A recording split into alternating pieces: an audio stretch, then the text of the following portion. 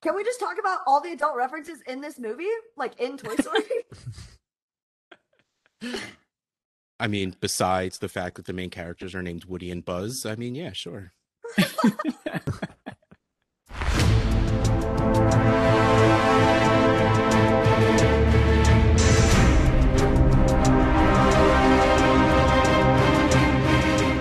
These are the inebriated accounts of movie favorites as you've never heard them before. Our guests watch movies and tell recap stories, blending casts, plots, emotional reactions, theories, quotes, and yes, alcohol. We do the work, you tell the story. These are the movie's stories.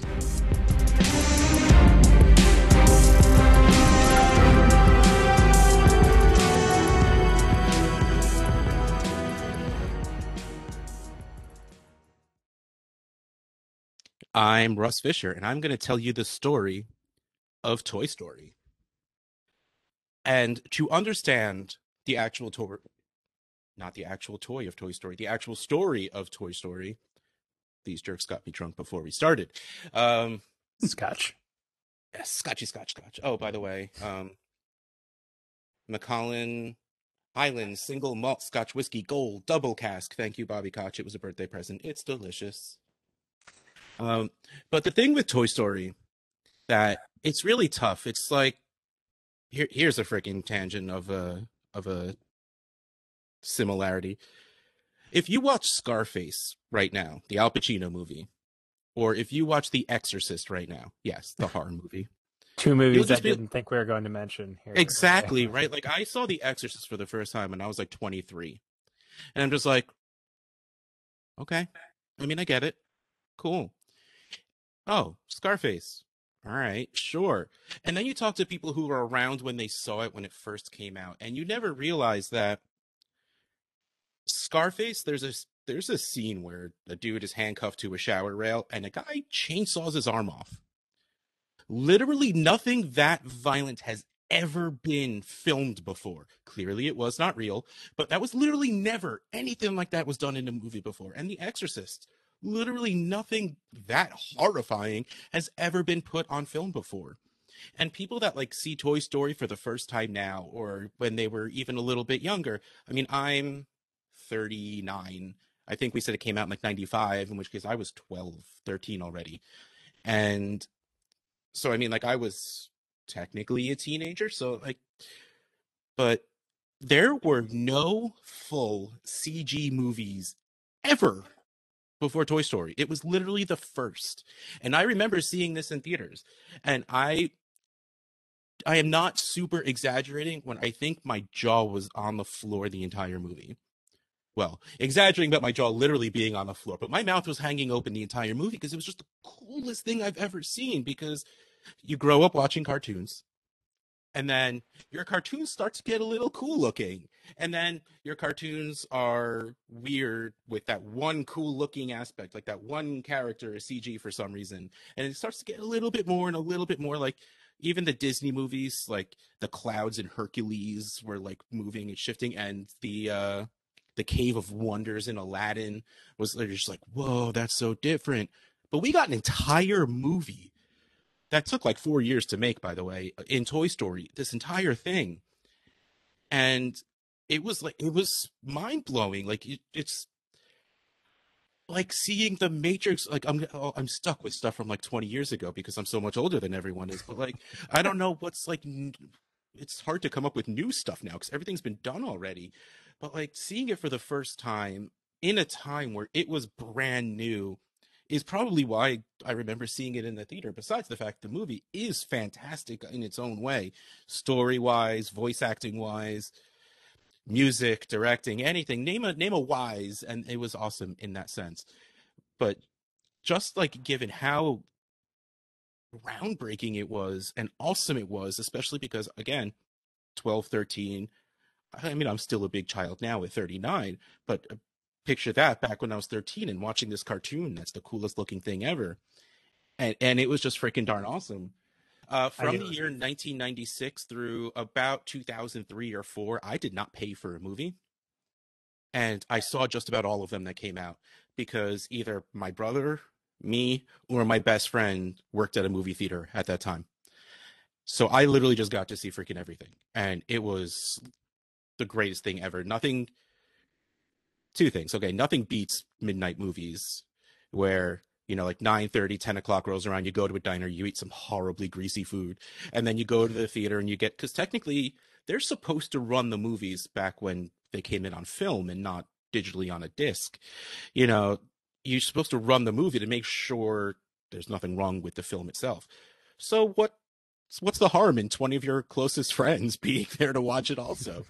You know, so we would watch movies all the freaking time. So you're like, yeah, what movie you want to do? And I'm like, okay, these are the movies I could talk about. And I was nice and held the list to about like 7 to 10. And then like a week and a half ago, Jeremy's just like, you're going to do Toy Story. And I'm like, I could do Toy Story. All right, cool. Let's do this. And it does just so happen to be a movie I'm insanely tied to because, I mean, not only was it everything I just said, but like Pixar, man, like Pixar, like that was what everyone knew Pixar because of that and what they are now. And it's just like, oh, Pixar movie's coming out. I don't want to know about it. I don't need to know about it. Opening day, let's go see it. Like, Right. I literally Well, both, yeah. It's interesting that you bring up the point about CGI and how it was like, you know, revolutionary and stuff. Because like I hadn't even thought about that point. Because for me, I'm only 25, so for me, that's always what That's everything. Pixar movies have looked like. You know, like, yeah, that's just crazy. so freaking cool. Like that's just, well, back then they had Disney money, and they do now, but you know, so that's what they did. You know, they could do whatever the hell they want, so they did. But I mean, like, and Toy Story is, well, first of all, like they did such a good job right away.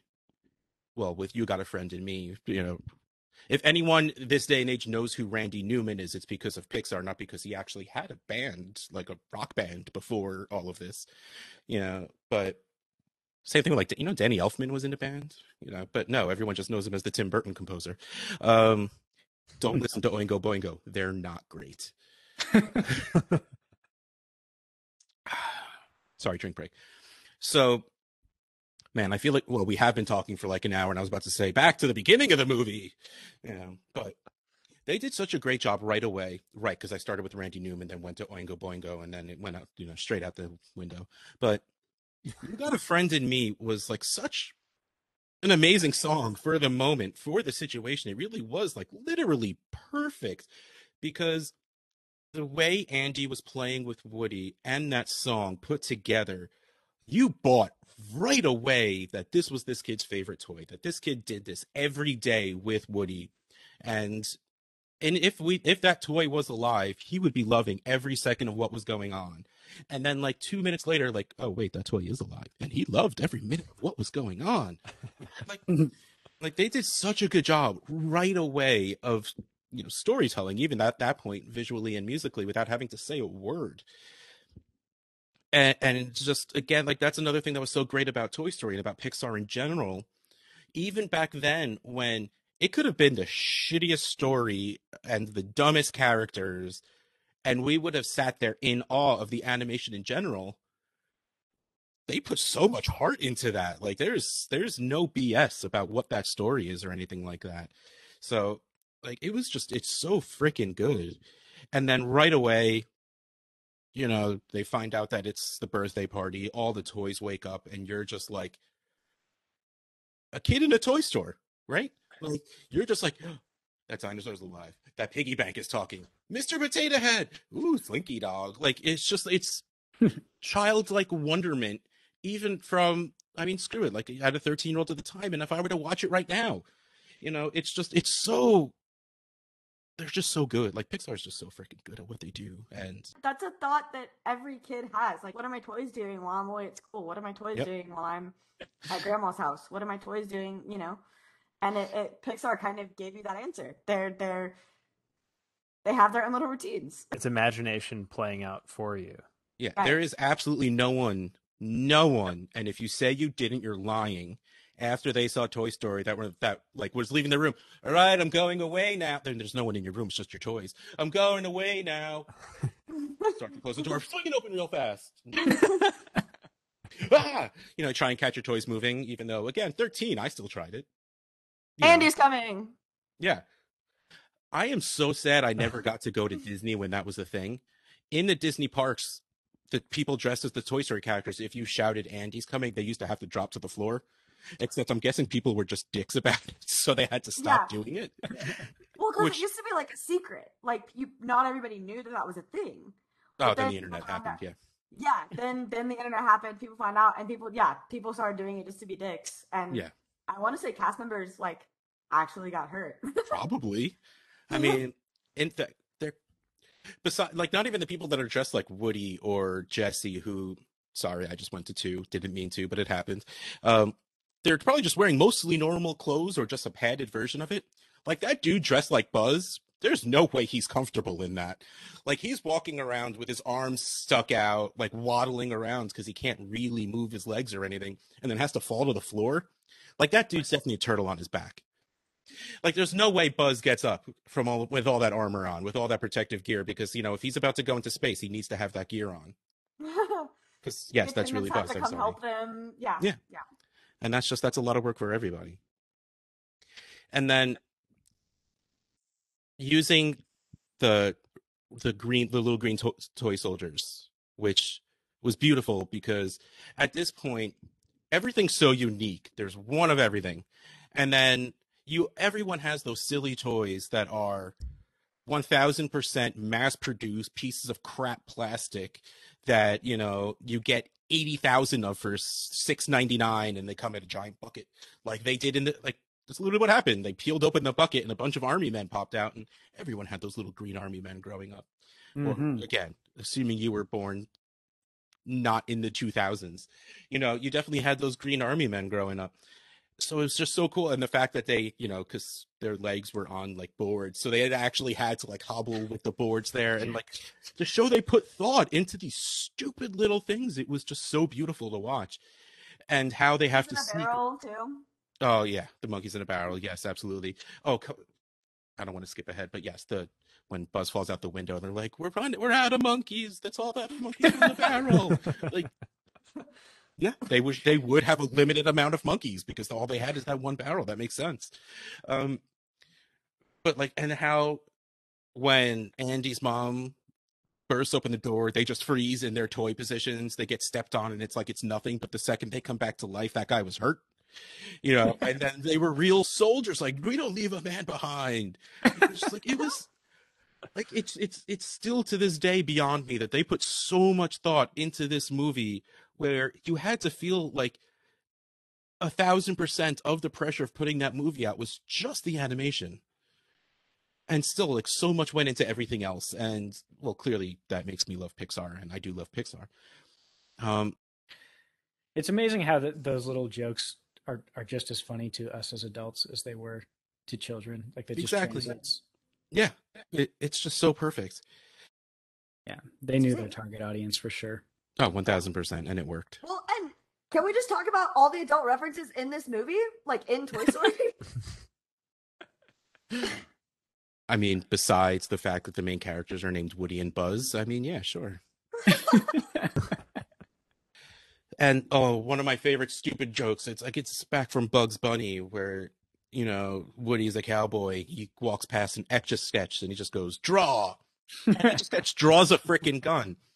And that's like Yosemite Sam telling Bugs Bunny to draw his gun, so he picks up and he draws a gun. And it's just yeah, that's what would happen. And then he jokes oh, you got me, fastest knobs in the West. Knobs, get it? Because he used knobs to use an Etch-a-Sketch. Just everything about the humor was so perfect. And Tom Hanks, just playing an astronaut in Apollo 11, is actually a fantastic freaking cowboy now. And all of a sudden you find out Jim Varney, Ernest himself, is voicing this little dog that's just this Ernest. He is Ernest in Slinky dog form. And the wonderful naivety where Woody is trying to be low-key, nonchalant, just get everyone together. Just don't make a big deal about it. Don't make a big deal. Don't make a big deal. We got some bad news. Bad news. I said, don't make a big deal. Just right away. There was in that first few minutes of that movie, in most of this movie, there is not a slump. You know, anytime there's even a slow build in the story, there's something there for you to notice, something there for you to enjoy. You know, they have they're talking about before Woody tells everyone that there's the birthday party today, which who just throws a birthday party the next day? Like, how did Andy not know about the birthday party, or would he not hear them talk about it before? Just saying, like, plot hole, guys. Come on. I was just saying how much you guys paid attention to the story, and you threw that one out the window. Well, now you just ruined the whole movie. Yeah, movie's shit now. Like, we're just gonna. So, Nightmare Before Christmas, you guys. Let's move on. And then, before they actually start talking, it was hilarious that they had like one of those little microphone guys where you put the cassette tape in, and cassette tapes were before CDs, you children. Same thing. But he stands too close, and if you've ever put the microphone up to the speaker, it makes that awful buzzing sound, that squeal. Like, they even do that where he makes him back up a little bit, and then he makes a joke, and the Mr. Speak and Spell actually types out ha ha ha ha ha ha. Like, the dumbest shit ever. And then they talk about having moving buddies, and Mr. Potato Head just starts like, do we have to hold hands? And he lifts his other hand in the air. Like, the dumbest shit ever, but that was brilliant, man. Good for you. Yes. Without a doubt, there every single second there's a wonderful joke. So he tells him that there's the birthday party, and that's when he says, let's send the troops, and all the green guys go downstairs. But they're watching the kids come into the birthday party. I don't even know if I was supposed to just like walk through this entire freaking movie, but that's what I'm doing because I can. And I love that. First of all, when they're watching the kids come in, Mr. Potato gets stuck in the back, and then he takes off his eyes and holds them up so he can see what's going on, which is just, again, freaking brilliant. And at one point, they're watching all the toys come in. Is there a dinosaur-shaped box? Is there a dinosaur-shaped present? They're all in boxes, you idiot. Like, yeah, that's right. They would all be in boxes. Because you're like, is there a dinosaur-shaped present? Rex, don't do that to me. You're making me look bad. And oh man, Wallace Shawn. We need to talk about how beautiful of a casting Wallace Shawn was as a neurotic dinosaur. Like, Wallace Shawn, if you don't know, if you've seen The Princess Bride, he's Vizzini. Crap, all of my movie knowledge is way too old for the people that I'm trying to say. If you haven't seen this is who that guy is. Stop rhyming. I mean it. Yes, Vizzini. Yeah. Yeah. Anybody want a peanut? Yeah, he was the short, bald guy with the weird voice. I mean, that's Wallace Shawn. And Rex? I didn't even know that. Yes. I just made that connection too. I thought I had all the voices down, but that one just. Oh yeah, perfect. And then, they're, Mr. Potato Head's using his eyes, and is there a dinosaur-shaped ones? And then, oh look, there's a small box, and the kid turns, and it's this ridiculously long thing, and then they start freaking out so much you see the blinds moving from the outside. Like, such a perfect freaking joke. And one of the many, many things I still quote, at one point, someone knocks into Mr. Potato Head after everyone's freaking out and all of his pieces fall out. He puts them together in the wrong place, and he's like, hey, look, I'm a Picasso. And Ham, the piggy bank, goes, I don't get it. Because Picasso was the painter. Just in case anyone listening doesn't know who Picasso is, because it would also fit. He called, you uncultured swine. I literally use that, you uncultured swine, both the GIF and just the quote, for any time someone doesn't know whatever shit I'm talking about. That's a perfect joke. Yeah. And then he's like, what are you looking at, you hockey puck? And there's a hockey puck standing there. And his hands, he just like kind of shrugs. And for people that don't understand that joke, that was a Don Rickles joke. Don Rickles was a comedian who isn't, even when he was young, he was a grouchy old man. Like, that's just who he was. That was his joke. He was an insult comic before that was really a thing to do. And calling people a hockey puck was apparently an insult back then. So saying, what are you looking at, you hockey puck, was a nod to people that knew who Don Rickles was. And it was hilarious because after he says it, they show he's talking to a hockey puck. Like, yeah, you got me again, guys. Good. The puns in this movie are phenomenal. And I'm a sucker for all of them, just because, like, it's funny. Like, it's so great being easily entertained. Like, I feel bad for snobs. Like, give me a guy falling down in a movie, because in real life, if they get hurt, I feel bad. But, like,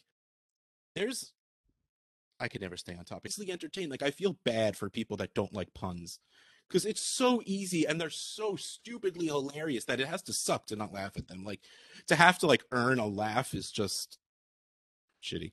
So don't do that. Just go have fun. So yeah, so Buzz happens. Freaking Buzz. Okay, so Is that why you finished your drink? You knew Buzz was coming. I knew Buzz was if I knew Buzz was coming, I would have poured another one by then. This son of a bitch.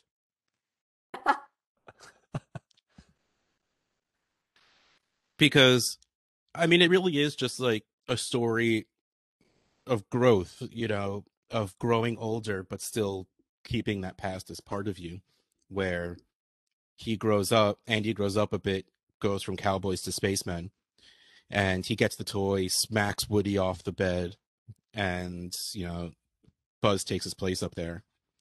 And then, like, some of the most iconic jokes ever, you know. The terrain seems unstable, and there seems to be no sign of intelligent life anywhere. Hello! You know, like, that awesome stuff. And it's all of this stuff, like, right away, where you're just like, is this guy an idiot? And then, like, Woody points out, you don't realize you're a toy. And we're like, oh, shit, that's what's going on. Because they're like, you know, where are you from? And he starts listing, you know, space quadrant, you know, sector gamma of the gamma quadrant. Oh, man, how do I not remember? Because of the 5 glasses of whiskey, that's why. I think it's only 4. Might as well go to 5 now. But, like, you know, where were you? Oh, I was made in Taiwan. I was made by Mattel. Well, actually, I was made by a Korean company bought and purchased by Mattel and made in their factories. It was just like, oh, cool. All right. You know, and it's just like, yeah, didn't expect that coming. No, yeah, awesome.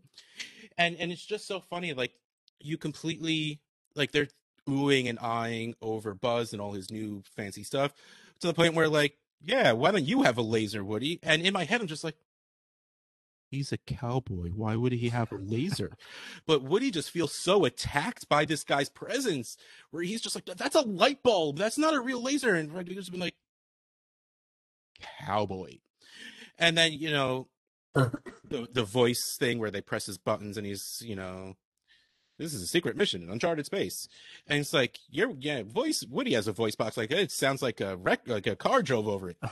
Well, yeah, I'm a 30-year-old toy with a pull string. That dude's got a stereo inside of him. Nope, he's just angry and attacked. So he's just starts attacking back. And that, like, in your rational brain, you're like, don't do that, man. You're just going to make it worse. But in your heart, you're like, yeah, no, you're just a piece of shit toy like the rest of us. You back the hell down. And it's just, like, it's funny. Like, you don't realize it at the time, but you're like, shit, I relate to a toy. And then you're like, is that bad? Am I not supposed to do that? And then you get older and you're like, no, this is the point. They did this really well. Like, I get it. And then the brilliance of, you know, he gets the wings and he says they're beryllium bicarbonate alloy. And then you're like, oh, that's fancy sounding. And then you Google it. That's plastic. And you're just like, you got me again, Pixar. Yep. You go. And then he does, you know, you can't fly, I can't fly, and then he just, like, Rube Goldberg's his way into landing back where, and you're just like, can I make a toy do? Everyone made a toy do that. Don't lie to me again. Everyone tried. It failed miserably, but you tried, or at least, like, tied a toy to a fan and turned the fan on so it spun around. Like, I definitely did that with a couple of G.I. Joes. So I'm clearly not going to lie. Why am I going to lie in the first place? Especially, remember when I said I was going to save this for all the other shows we do together? I need a new bottle. Might make it through Toy Story 2. I was about to say I may have to slow down, but I don't know if that's happening. Either drink-wise or voice-wise, because God, am I talking fast. But, like, right away, it turns into a very weird relationship that you don't understand. Like, it's literally just like older brother with a new baby in the house. And then, oh my God, so he gets Buzz. The first night happens where he's about to go to bed, and for some reason, apparently, he could only have one toy in bed. So he's looking at the two of them, and he puts Woody in the toy chest. And it's the next morning. Woody opens the toy chest and he's like, "Oh, I'm out of here. Wait, has anybody seen my hat and a little squeaky shark, which I had at the time?" And he has the hat on. He's like, "Look, I'm Woody. Howdy, howdy, howdy." To this day, I die when that happens. Like, So good. when you, again, something just because I'm old, when you were first able to get sound bites on your computer and save them as like WAV files, it was the coolest thing in the world to make all of your computer notifications sound waves. Like your computer turns on, it doesn't just make that bong sound. You had a thing to play, like, and anytime, oh my god, AOL America Online with your buddy window to see who signs on. Anytime anyone signed on, I'm Woody. Howdy, howdy, howdy. And of course, when AOL first came, AOL first came out, didn't have a buddy window. You had to check every single 3 seconds that you wanted to see if one of your friends signed on, because I'm older than all of you. Hey, we're not too old for AOL. Yeah. But like anytime then, once that came out, you were allowed to assign a sound to it. Anytime someone came on, "Look, I'm Woody. Howdy, howdy, howdy." And it didn't matter how many people, like I get home earlier from school from everyone else, which means when I signed on, 18 people signed on in 30 seconds after that. I don't care. I listened to that 30 freaking times every single time it happened because it made me laugh every single time. I had Dr. Evil said, "You've got frickin' mail."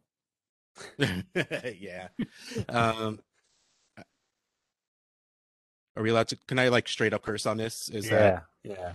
okay?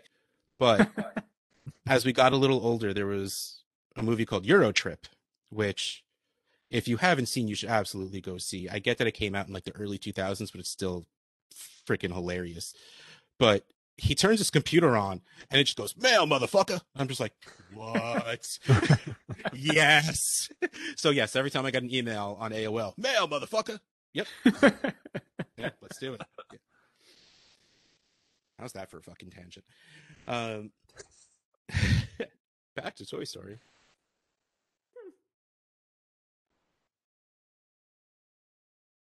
So yes, Buzz still thinks he's an actual space ranger, and he realizes he thinks his ship is broken, which even though he's like lifting the wing, it's a piece of cardboard. And he needs like unilateral bonding strip, one-sided tape. Mr. Lightyear needs more tape. Like, yes, that what he said is literally just one-sided tape. Yeah, that's what he needs. And he's on one of the robots is flipped upside down that has like a track for legs, and he's using it as a treadmill. Like, there's just so much brilliant stuff in every single aspect of what's going on. And then they go to, oh man, maybe getting drunk was a terrible idea when I'm trying to remember. Like, remembering the order of operations is not a great idea. A couple of glasses of scotch in. So when they go to Pizza Planet, yeah, and they're in the car, and they stop at the gas station, and they start fighting, and oh no, because he knocks him out of the window first. That's right.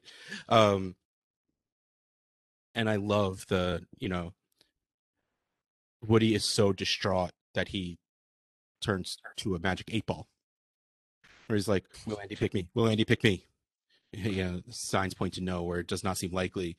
And it's just like, why is that poor magic 8-ball not to get to be sentient? Like, why can't he just like answer? But yeah. And then he slams it down and rolls behind the desk, and he's like, "I'm gonna murder Buzz Lightyear. Yeah, that's what I'm gonna do." And then again, like the complete string of idiocy that happens was where he meant to knock him behind the desk. He ends up getting knocked out the window. And that's where the joke comes in of the monkeys in a barrel, where they're, Andy ends up taking Woody to Pizza Planet because he couldn't find Buzz because he was knocked out the window. And they're trying all these different things to get him out, and they start lowering a thing of monkeys in a barrel, where if you don't know, they're little plastic monkeys that their arms are hooked so you could interlink them and make like a chain. And I think there was a game where you had to like use the arms to pick up the monkeys that were on the grounds or something. But I was young when those were a thing, and I just used them to build chains and throw at each other. Me and my brother throw them at each other. And they're just like, "Yeah, we're at." we're almost at the bottom of the barrel of monkeys. We're out of monkeys. We're formulating a new plan. And then like they're using flashlights to look around, and it's just like, Whiskers, we're trying to have a rescue mission here. Get out of the way. And so, Andy takes Woody to Pizza Planet. They stop at a gas station, and all of a sudden Buzz jumps in from the open moonroof, because of course they left their moonroof open, because how else would they further the plot if they didn't? And like one of the greatest lines is just like, "Don't worry, vengeance is not a practice we promote on my planet." And he's like, "Oh, cool, great, but we're not on my planet, are we?" And then he tackles him out of the car. They start, and the brilliant fight scene between two frickin' toys, where Buzz punches Woody in the head and his head squeaks because it's rubber. And then, oh my God, the Buzz Lightyear as he's punching the buttons. Like, it's just so, like, every aspect of that is just freaking brilliant. And he goes to push him and he knocks the helmet, the shield down. It gets stuck on his hand. And then, like, the iconic line of, "You are a toy. You aren't the real Buzz Lightyear. You're an action figure. You're a child's plaything." Like, just freaking iconic. And they're two toys yelling at each other. Like, two toys yelling at each other gave us these lines that I at least still like think about every once, like, Right. that we shouldn't, like, a 30, I guess, okay, I have a 6 and 8-year-old. There's, like, I could pick up my laptop and turn it around. There's freaking toys everywhere. There's always a reason for me to think about this shit. But as like a 25-year-old, okay, no, I always had toys because I'm a huge nerd. But like most people that just don't have toys laying around their house, they have no reason to think about this stuff. But it's just like ingrained in our consciousness because of how great it was at the time. Well, like, after watching Toy Story, when we were going somewhere and I wanted to bring a toy and my mom was like, "Okay, you can only bring one," I'd be like, "No, Mom, the other one's gonna get sad." I've seen Like, what happens when it comes to this. We can't have that. yeah, like, I have to bring both my Princess Barbie and my Fairy Barbie. Like, they both Yes. have to come. Do you want to start a war, Mom? That's not what we need right now. We're in a time of peace in my room, and you're gonna ruin that. So, and that's when we first discovered the beautiful Pizza Planet truck, which is in every single Pixar movie to this day, in some way, shape, or form. The only time I've ever found it organically was in Coco. Yes, because they know music and he drives by. Yeah, no, every single movie it drives by at some point, or it's in a painting in, I can't remember which one, but like it's in a painting in one of them. It's probably Up. That's probably where it is in Up. Yeah, in Brave, it's a carving, I think, and there's also Mike and Sully are a carving. In the wood carving. Go see Brave if you haven't. That's a fantastic movie, even though it's nothing like any other Pixar movie. It's just freaking great. And then it's so funny, like Woody has the innate reaction to be like, "Let's get in the trunk. We're going to the place. They can't see us." And Buzz is like, "But there's seatbelts in the front. Why wouldn't I want to go somewhere safe and be with the seatbelts?" And Woody's just like, "That's the dumbest shit I ever heard. Why would you go in the front? Let's get in the back." And of course, the dude has pizza boxes stacked in between him and Buzz and doesn't even notice him, even though they show Buzz like buckling his seatbelt and tapping. It's like, "Yep, I'm safe." And then Woody goes flying all over the place because it's like a teenager driving around. And then, oh my God, when they get to Pizza Planet, they realize they need to sneak in. Because first of all, the doorway to Pizza Planet is a sliding, like, up and down glass door with two gigantic alien sentinels. Why is Pizza Planet not an actual restaurant at the parks? Because too many people would be terrified to go into it.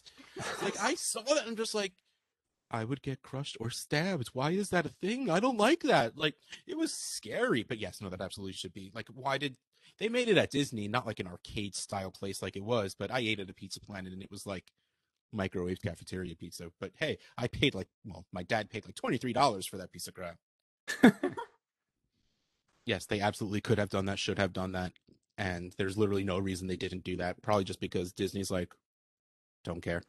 We're going to charge people $23 for microwave pizza in our parks, and no one else can take advantage of that. That's something Disney would do. When they were when they were fighting under the car, I was watching it last night, and I had a thought that I really haven't thought before. Woody is obviously very upset and been bothered by Buzz this whole time for all the reasons we've talked about. And Buzz is kind of, he's misguided and arrogant, but he's kind of being the bigger person here, where he's like, "You're a sad, strange little man, and you have my pity," and he walks away. And I'm thinking last night, Woody's kind of the bad guy for most 100%. Of this movie. And 100%. That was lost on me when I was younger. Yeah, no, exactly. It's like I said in the first place, like you have this feeling of replacement. You have this like terrified feeling of crap, this person I love, this person I've dedicated my life to is moving on. So you don't do the logical thing. You don't do the rational thing. You just act like an idiot, which is what Woody does most of the time. And yes, Woody is in fact pretty much a bad guy for a lot of the movie.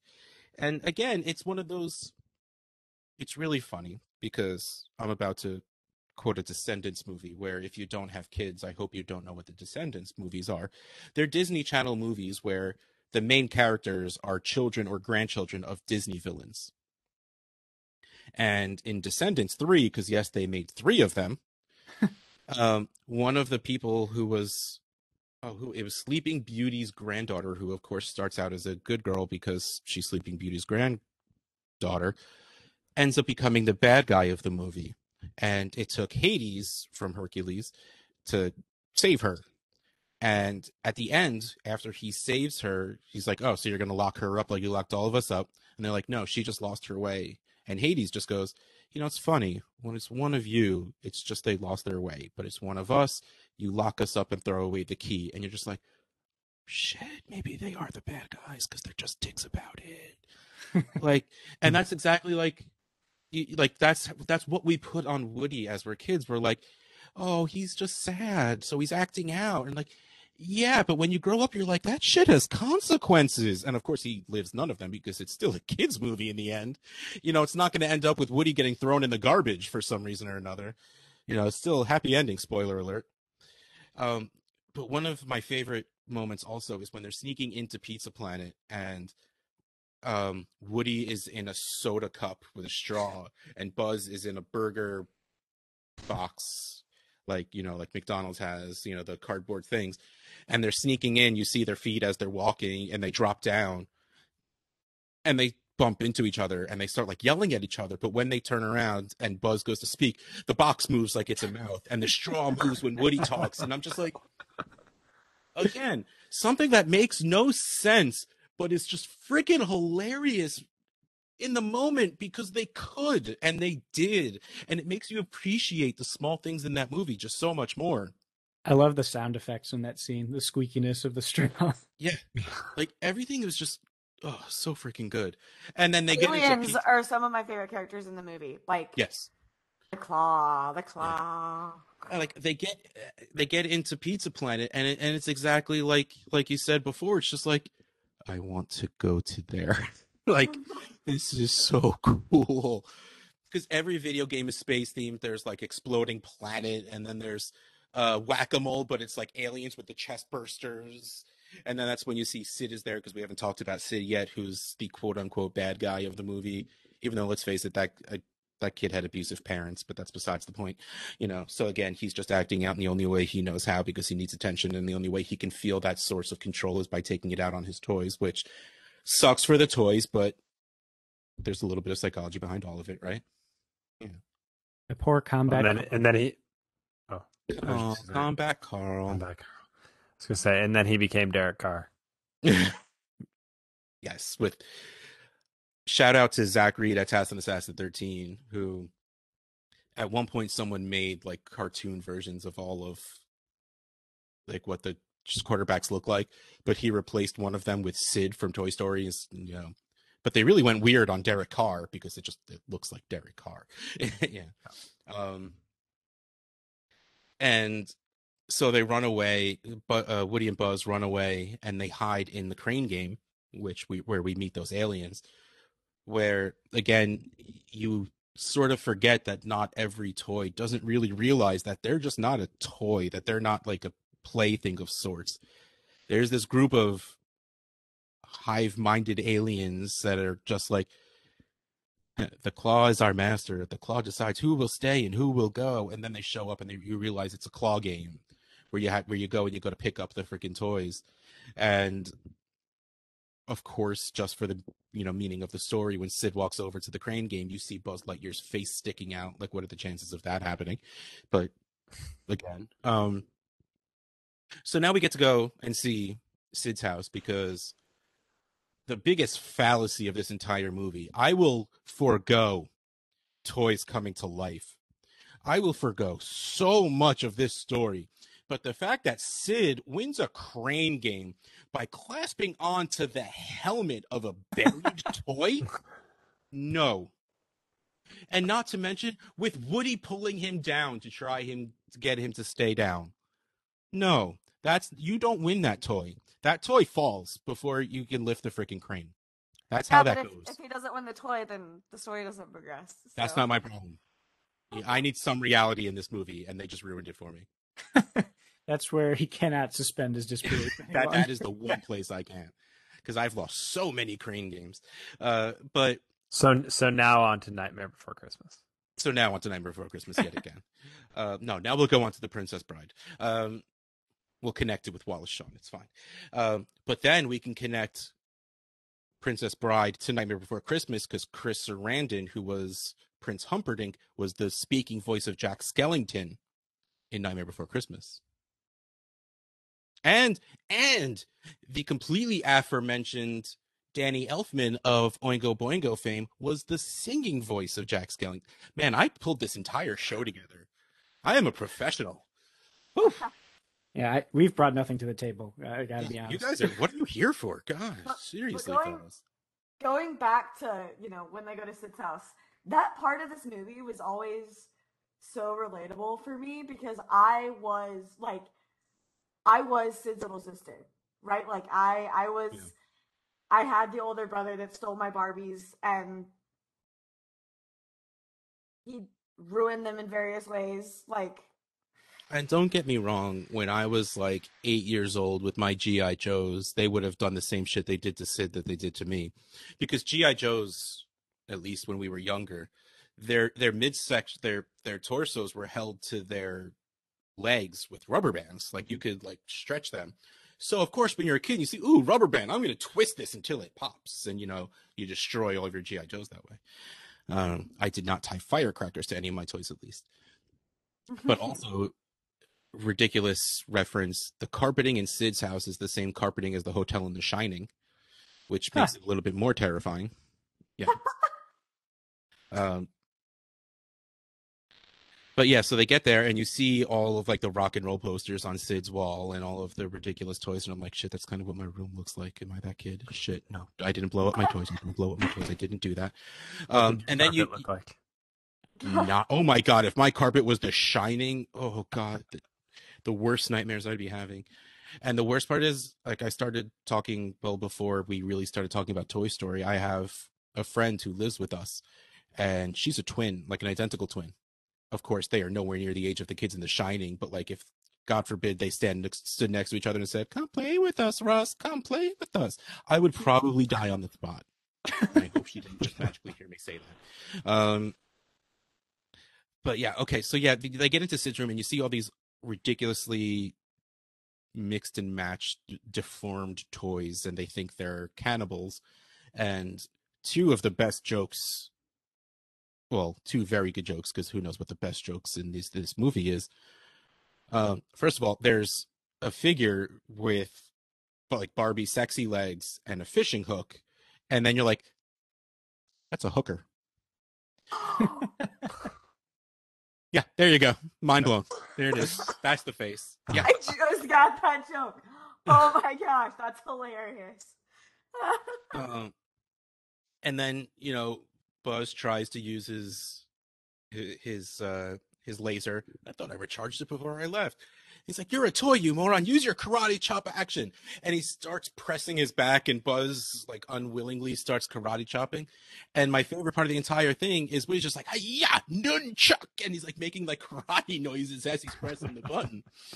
and they run away, and you know, you find out that all the deformed toys were just there to help. Like, you thought they were cannibals and eating the other toys, but they fixed them, they taped them back together, and all happy family. Um, and it was like one of the, you know, Sid is like, to further show you that Sid's a terrible kid, he's torturing Woody, like, where are your rebel friends now? And he has him like a magnifying glass to the sun and burning a hole in him. And then Buzz, being the naive idiot he is, you're a brave man, a lesser man would have talked. And you're just like, oh my God, how have you not figured it out by now? Shut up.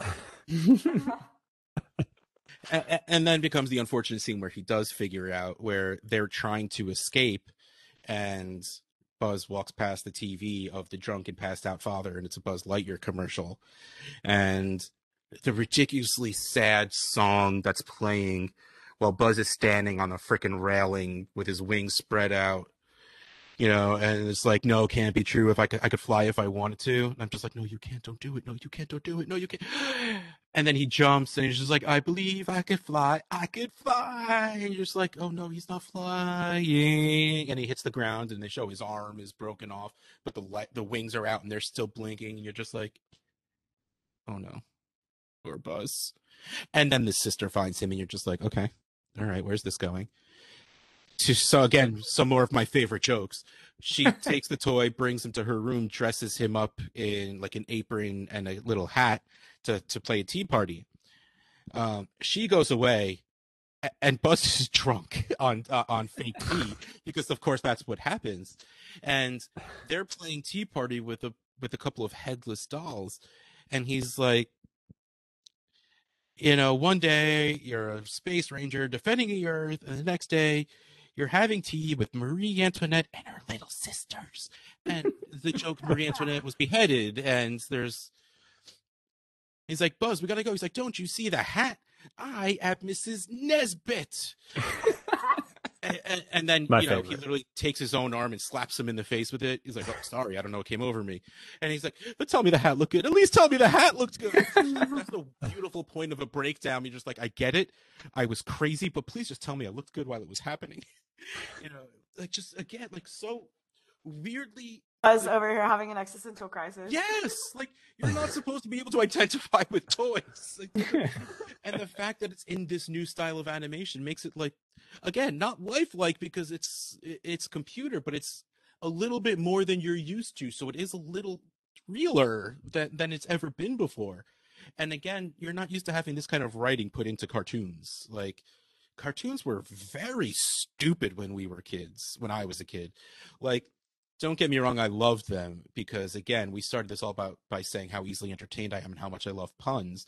But if you go back to the early 90s for shows like Tiny Toons, Animaniacs, Freakazoid, like all of these WB shows and shows that were coming out, it was literally visual and wordplay. That's all it was. It was puns, wordplay, and slapstick. The dumbest shit ever. And you're like, that's what you're used to. And now, of course, you listen back. There's really especially in Animaniacs. Oh my God, how did they get away with some of that shit? But again, like, that's really just like putting in sex jokes. Like, this is like intelligent psychology put into a cartoon movie about toys. And you don't see it coming. And again, it's commonplace now. But back then, you're just like, oh, that's funny. Oh my God, I get it. Oh shit. Like Inside Out, like a modern version of like Inside Out, like literally the perfect way to teach kids about emotions. Yes. Oh, and I love the meme where it's just like, you know, the think tank on Pixar. What if toys had emotions? What if monsters had emotions? What if bugs had emotions? What if emotions had emotions? But don't get me, I love Inside Out. My daughter loves Inside Out, which makes me so happy because that means we get to watch it a lot of the time. But yeah, so back to Toy Story, it's just like the naivety that's still wonderfully there in Buzz, and you see it come crashing down. And even as like a 13-year-old, where you're just entering that angst stage, where you're just like, people don't understand me, you know, I don't necessarily know who I am as a human being because now I'm not a child, I'm turning into a grown-up. And then you see a toy go through it, it makes you feel a little better. It makes you feel like more seen a little bit, where it's just like, all right, I'm going through that. And if they made a toy go through that, that means other people are going through it. So, you know, that makes it a little bit okay. Well, obviously it's okay in the first place, but that makes it very okay. Like, everything's all right, man. And you get the wonderful, wonderful joke when the next day or that later that night, where Woody looks across because Sid lives next door to Andy. Like they see the other toys from across the way, and it's like, Buzz, the other toys, they see us, they can rescue us. Come, like, just give me a hand. And then Buzz throws his dismembered arm up there. Ha ha, very funny. That was really funny. And then Woody pretends to interact with the hand like it's actually Buzz. Come here, best friend. They do a handshake and he rubs his back with the toy like it's something. Yeah, I don't know. Something seems fishy here. What are you talking about? And he holds the arm out and they're like, cannibal, he ate him. Like, just so many stupid, ridiculous jokes happen. And it's just so freaking funny. And, you know, Sid gets his gigantic rocket that he's going to explode. And he was going to put Buzz Lightyear into space. And, like, he puts it like he's under the crate with a toolbox put on top of it. And silly joke, the toolbox is a Binford toolbox, which, if you've never seen Home Improvement, Tim Allen's sitcom before this, Binford Tools is his show. Huh. That was the tools they used. Stupid joke for you damn kids if you didn't understand it. And so, yeah,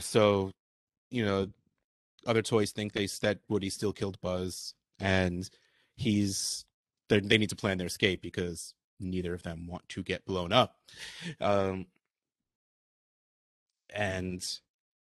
oh man, that's when Woody's like, all right, no, we need to save Buzz. And at that point, he actually says, we need to save my friend. Like, this isn't just, I need to save face anymore. Like, I've connected with this guy.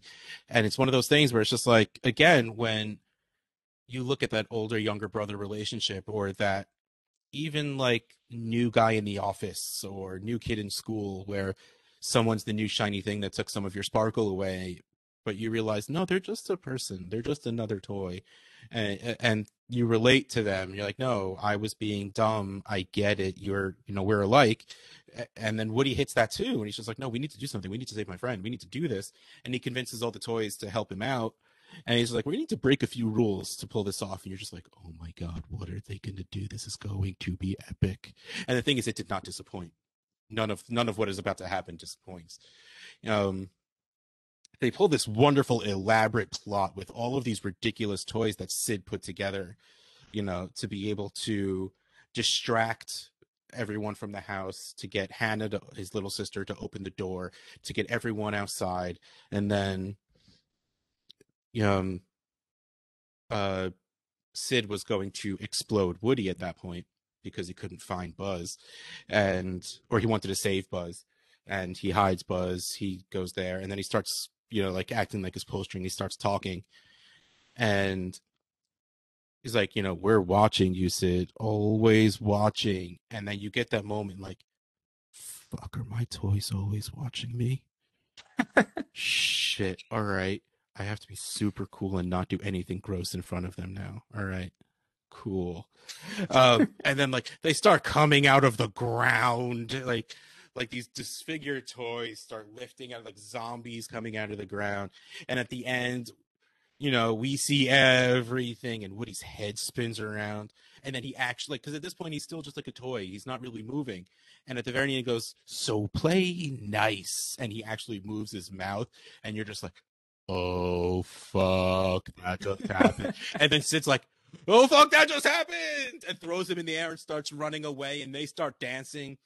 And of course, while all this is happening, Andy's moving, and it's like, oh crap, we have to go catch up to Andy. And then so they're running away, and then oh man, how does they they catch up to the freaking truck. They sort of Woody catches up to the truck, gets in there, gets to all the toys, and of course the toys don't realize that Buzz is alive and well further behind because he caught up. So they throw him off, and oh no, what happens first is Woody goes and he finds the RC car and kicks him off, and they're like, he's at it again, like he's killing another toy. And that's when they throw him out of the truck. And them being chased by Sid's dog was one of the funniest shit ever. Because first of all, it's just like, because then you're just picturing, what if I'm that asshole driving the car and I just see an RC car with two toys being on, like, riding on it through the street? What would I think? Would I think that there's some dude hiding behind a car being awesome, or those toys alive? Like, you don't know. Like, and then at some point, oh my god, I'm blanking on Angie's sister's name, and I feel like a jerk because of it.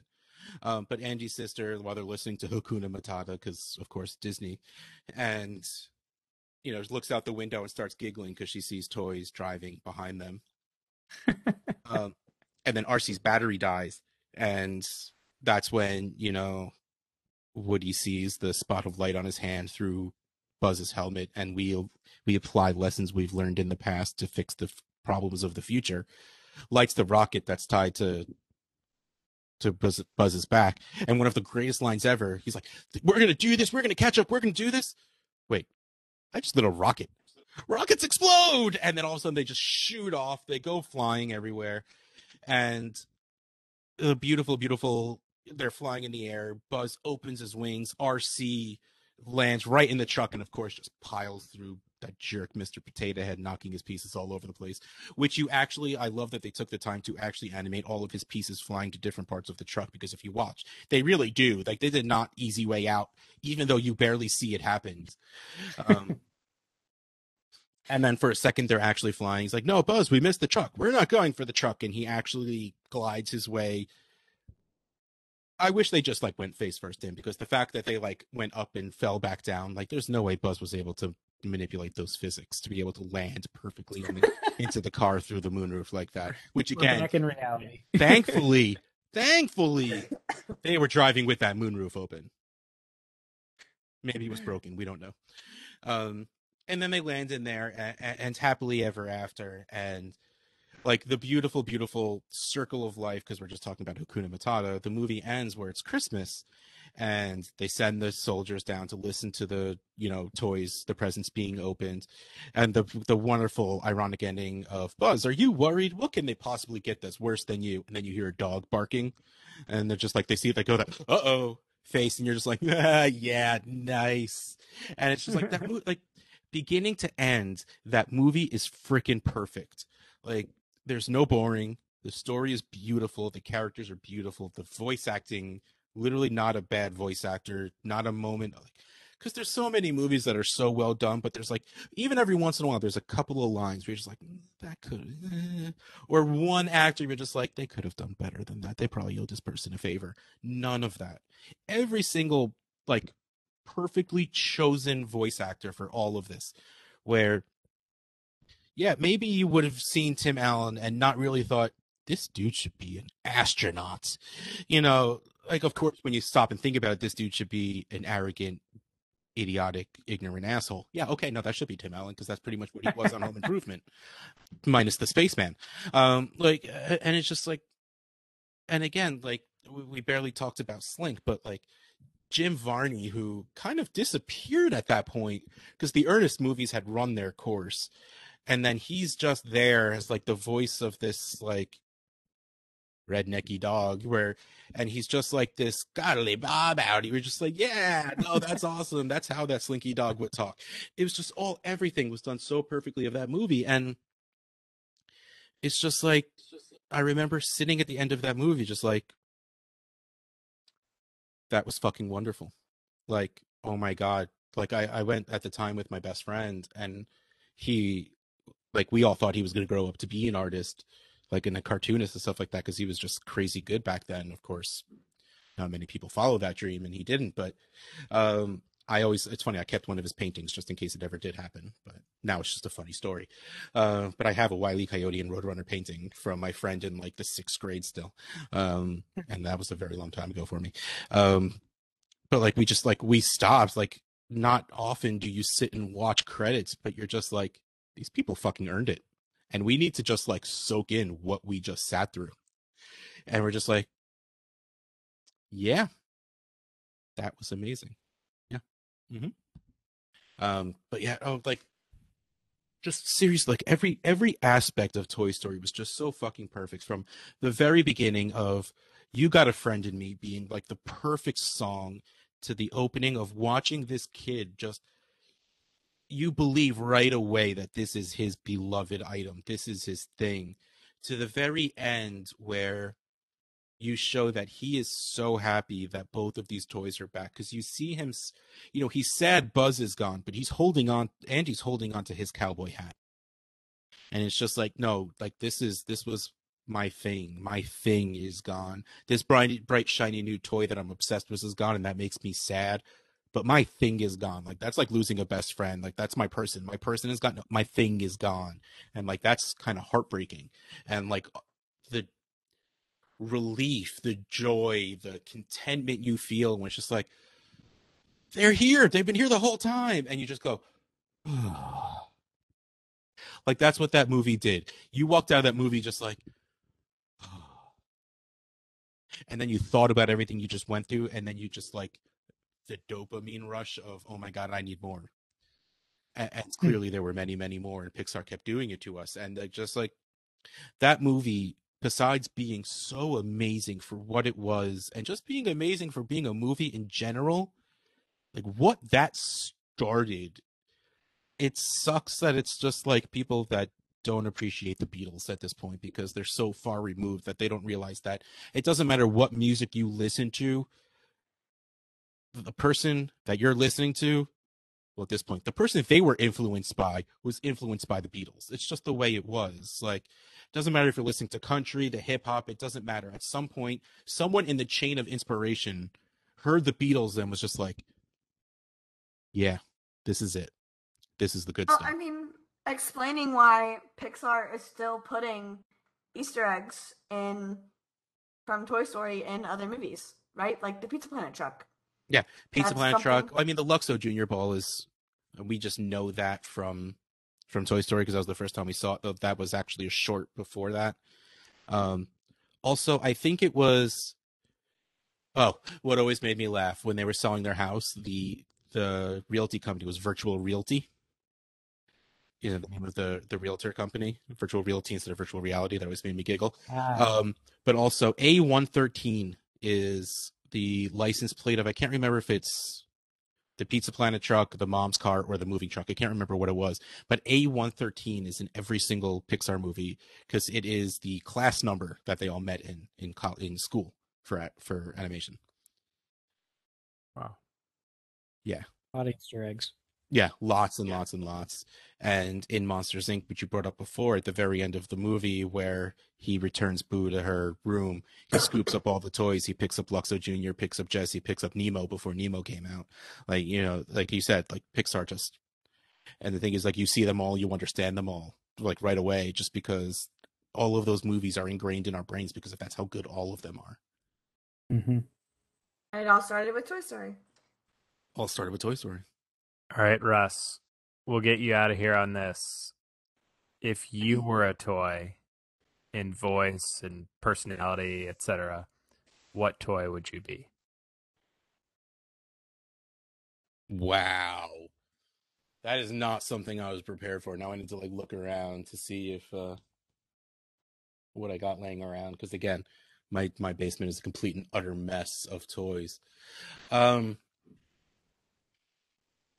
Like, it's funny. Like, what a cartoon, like, this is very poorly phrased because he started off as a cartoon character, but like, what a caricatured version Skeletor has turned into from the original Skeletor of He-Man. Like, Skeletor was legitimately just a bad guy, but now, like, he's hilarious in memes and in commercials and like everything we see him as. Like, that's me. That cartoonized version of a bad guy, I think, is me, because like, I don't really do anything mean. I say a lot of stupid shit. I talk very fast. My hands move a lot when I talk. And again, I'm like, I don't want to say like the version of Mr. Potato Head they portrayed, because he really just was kind of a dick.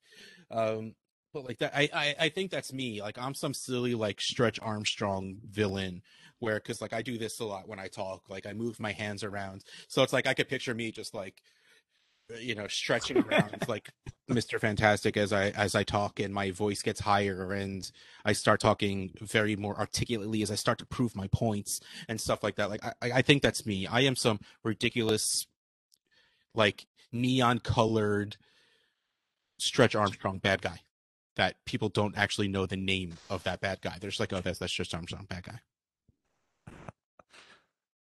Wow, that made me identify with myself way too much. Thanks for that.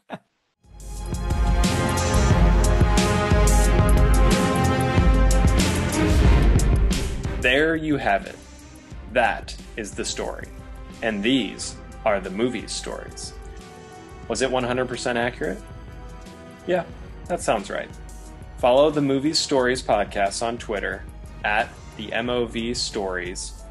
Also, see all of our inebriated storytelling podcasts as part of the Stories Podcast at the Stories Pods on Twitter, as our guests rewrite the past across various sports. Alcoholic drinks are consumed voluntarily by our guests at their own discretion. Please drink responsibly.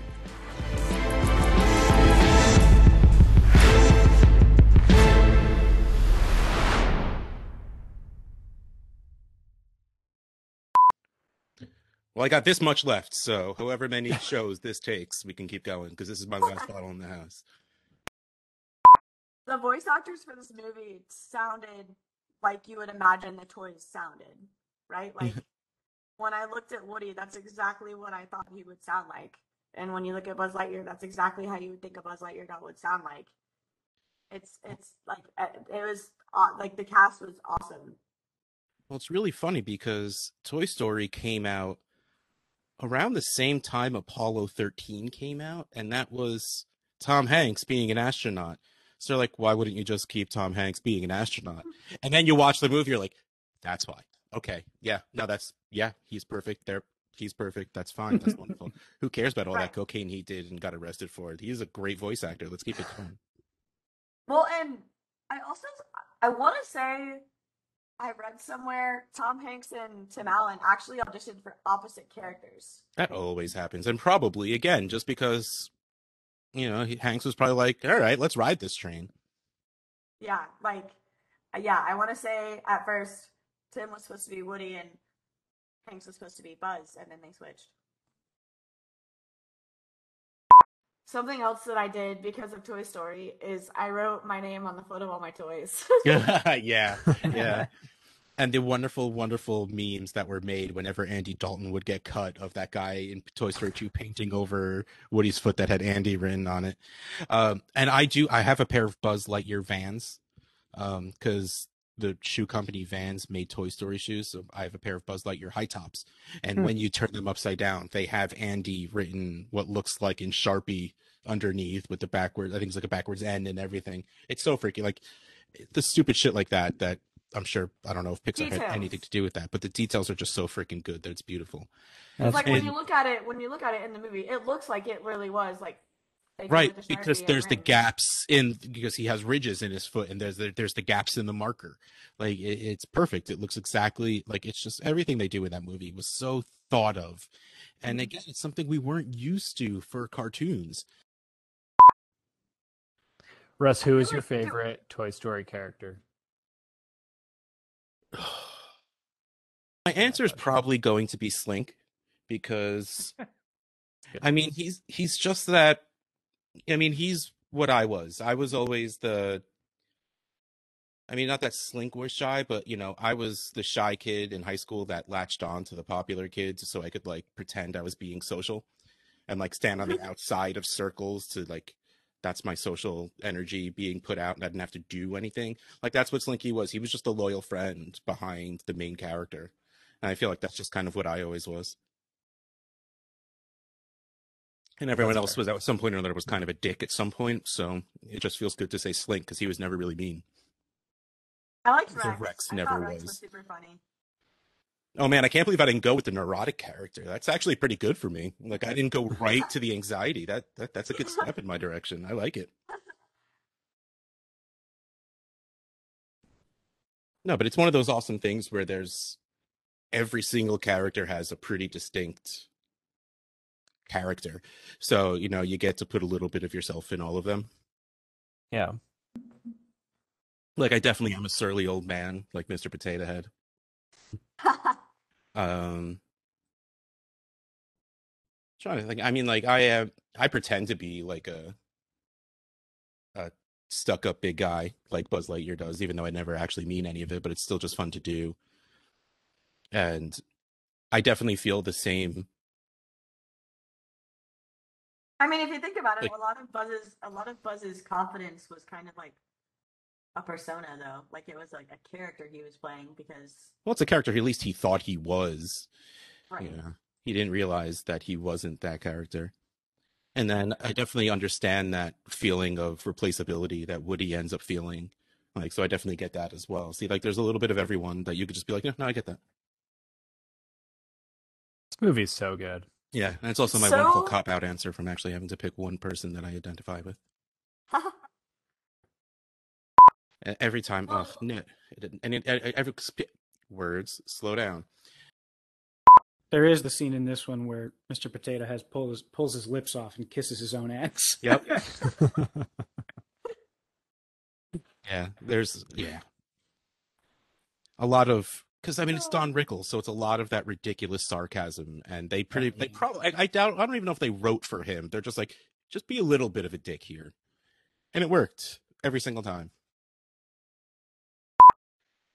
Hey Russ, so, yeah, you're raving about this groundbreaking technology in this film. I'm curious, 25 years later, when we're inundated by movies that are CG and 3D rather than 2D, do you have any nostalgia about the 2D animated movies? Oh, 1000%. Like, it's refreshing when it happens now. Like, it's really funny. Like, I was watching Kung Fu Panda when it came out, and I mean that was early-ish 2000s, so I guess, I mean, that was still like 15-ish years ago at this point. But there's one point, like in the beginning, and at the end, where it just turns into, like, I'm sure it's not actually hand drawn. It's probably still done on computers, but still, it's like in that hand drawn fashion. I'm like, this movie should have just looked like that. That's awesome looking. Like, this is cool. Don't get me wrong, but why not just do that? I mean, it turns out CG is actually a lot cheaper than drawn animation, and that's why so many kids shows are like that. But 1000%, like, I love, like, every once in a while, like, throwing in, like, the Jungle Book or Robin Hood, the Sword in the Stone, like, where you see the drawing lines like through the color, like that really is, because again, that's what there was when I was a kid. Like, back in the 80s, animation was super shitty.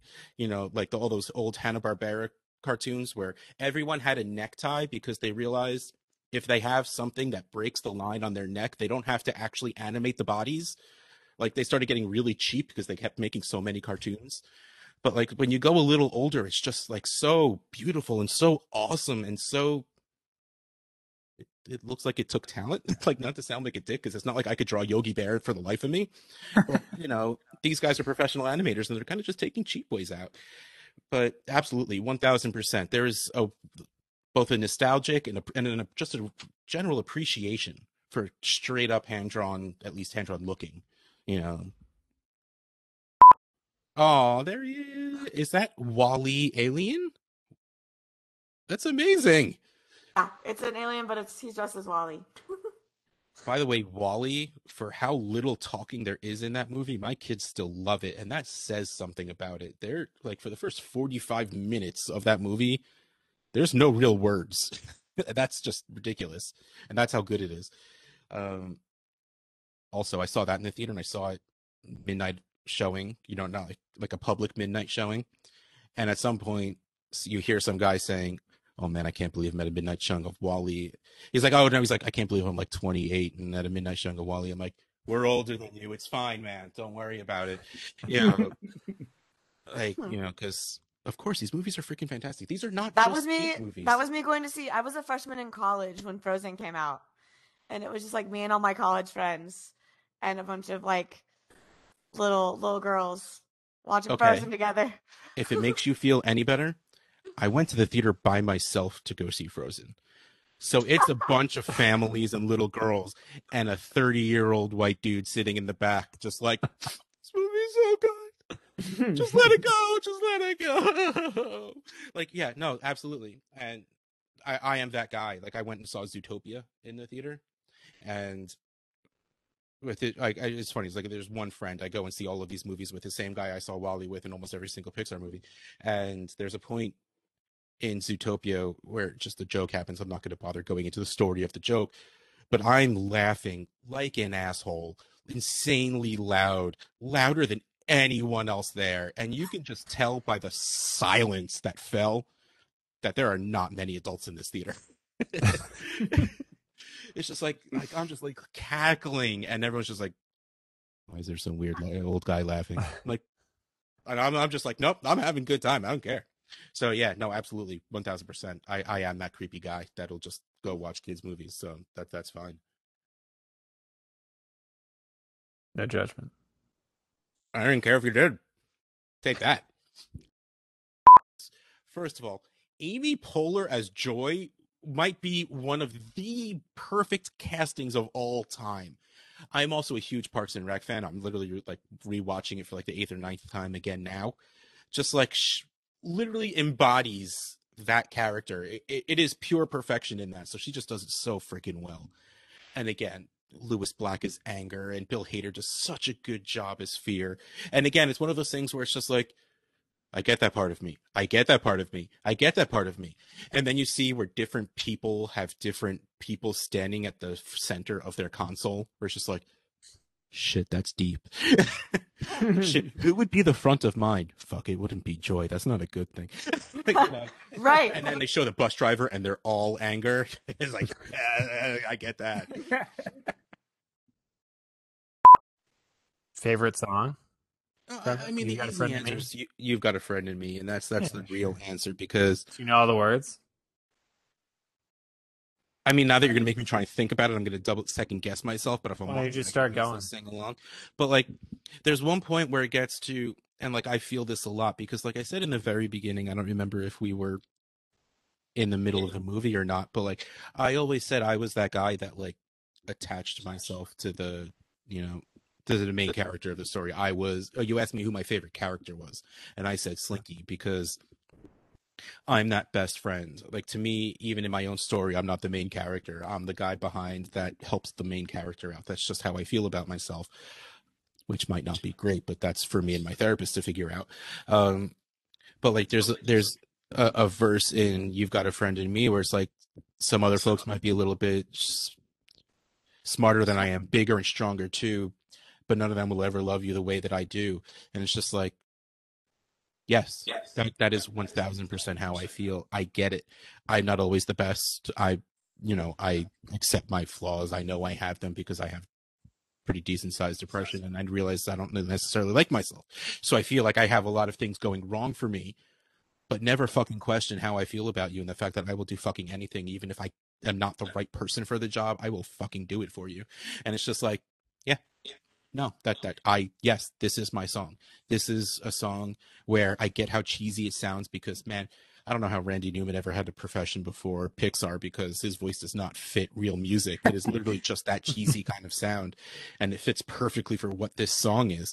But it's just like, no, yes, that is me. That is who I am. That is, and like I hear that line to this day, and it's just like I sit back for, like, I don't step back because usually, I'm sitting, but it's just like, yeah, no, that's it. That's me. Like I am never the best at anything, but fucking hell, you're my friend. You need me. I'm there, and I will do whatever the hell I can. And it's just like, yeah, no, this is a kids movie about toys, and oh my god, the way I just like reacted and identified with a line of a really cheesy sounding song, and you're just like, yeah, no. And then you do realize, strange things have happened to me. Like, there's just so many, like, there aren't so many songs, there's only 3 or 4 songs, but it's just like, there's a couple of lines in all of them where you're just like, shit. Yeah. No. Insanely identifiable. And I didn't see that coming. And now I feel things and I don't appreciate it. I plan on demanding my way on more and more in the future.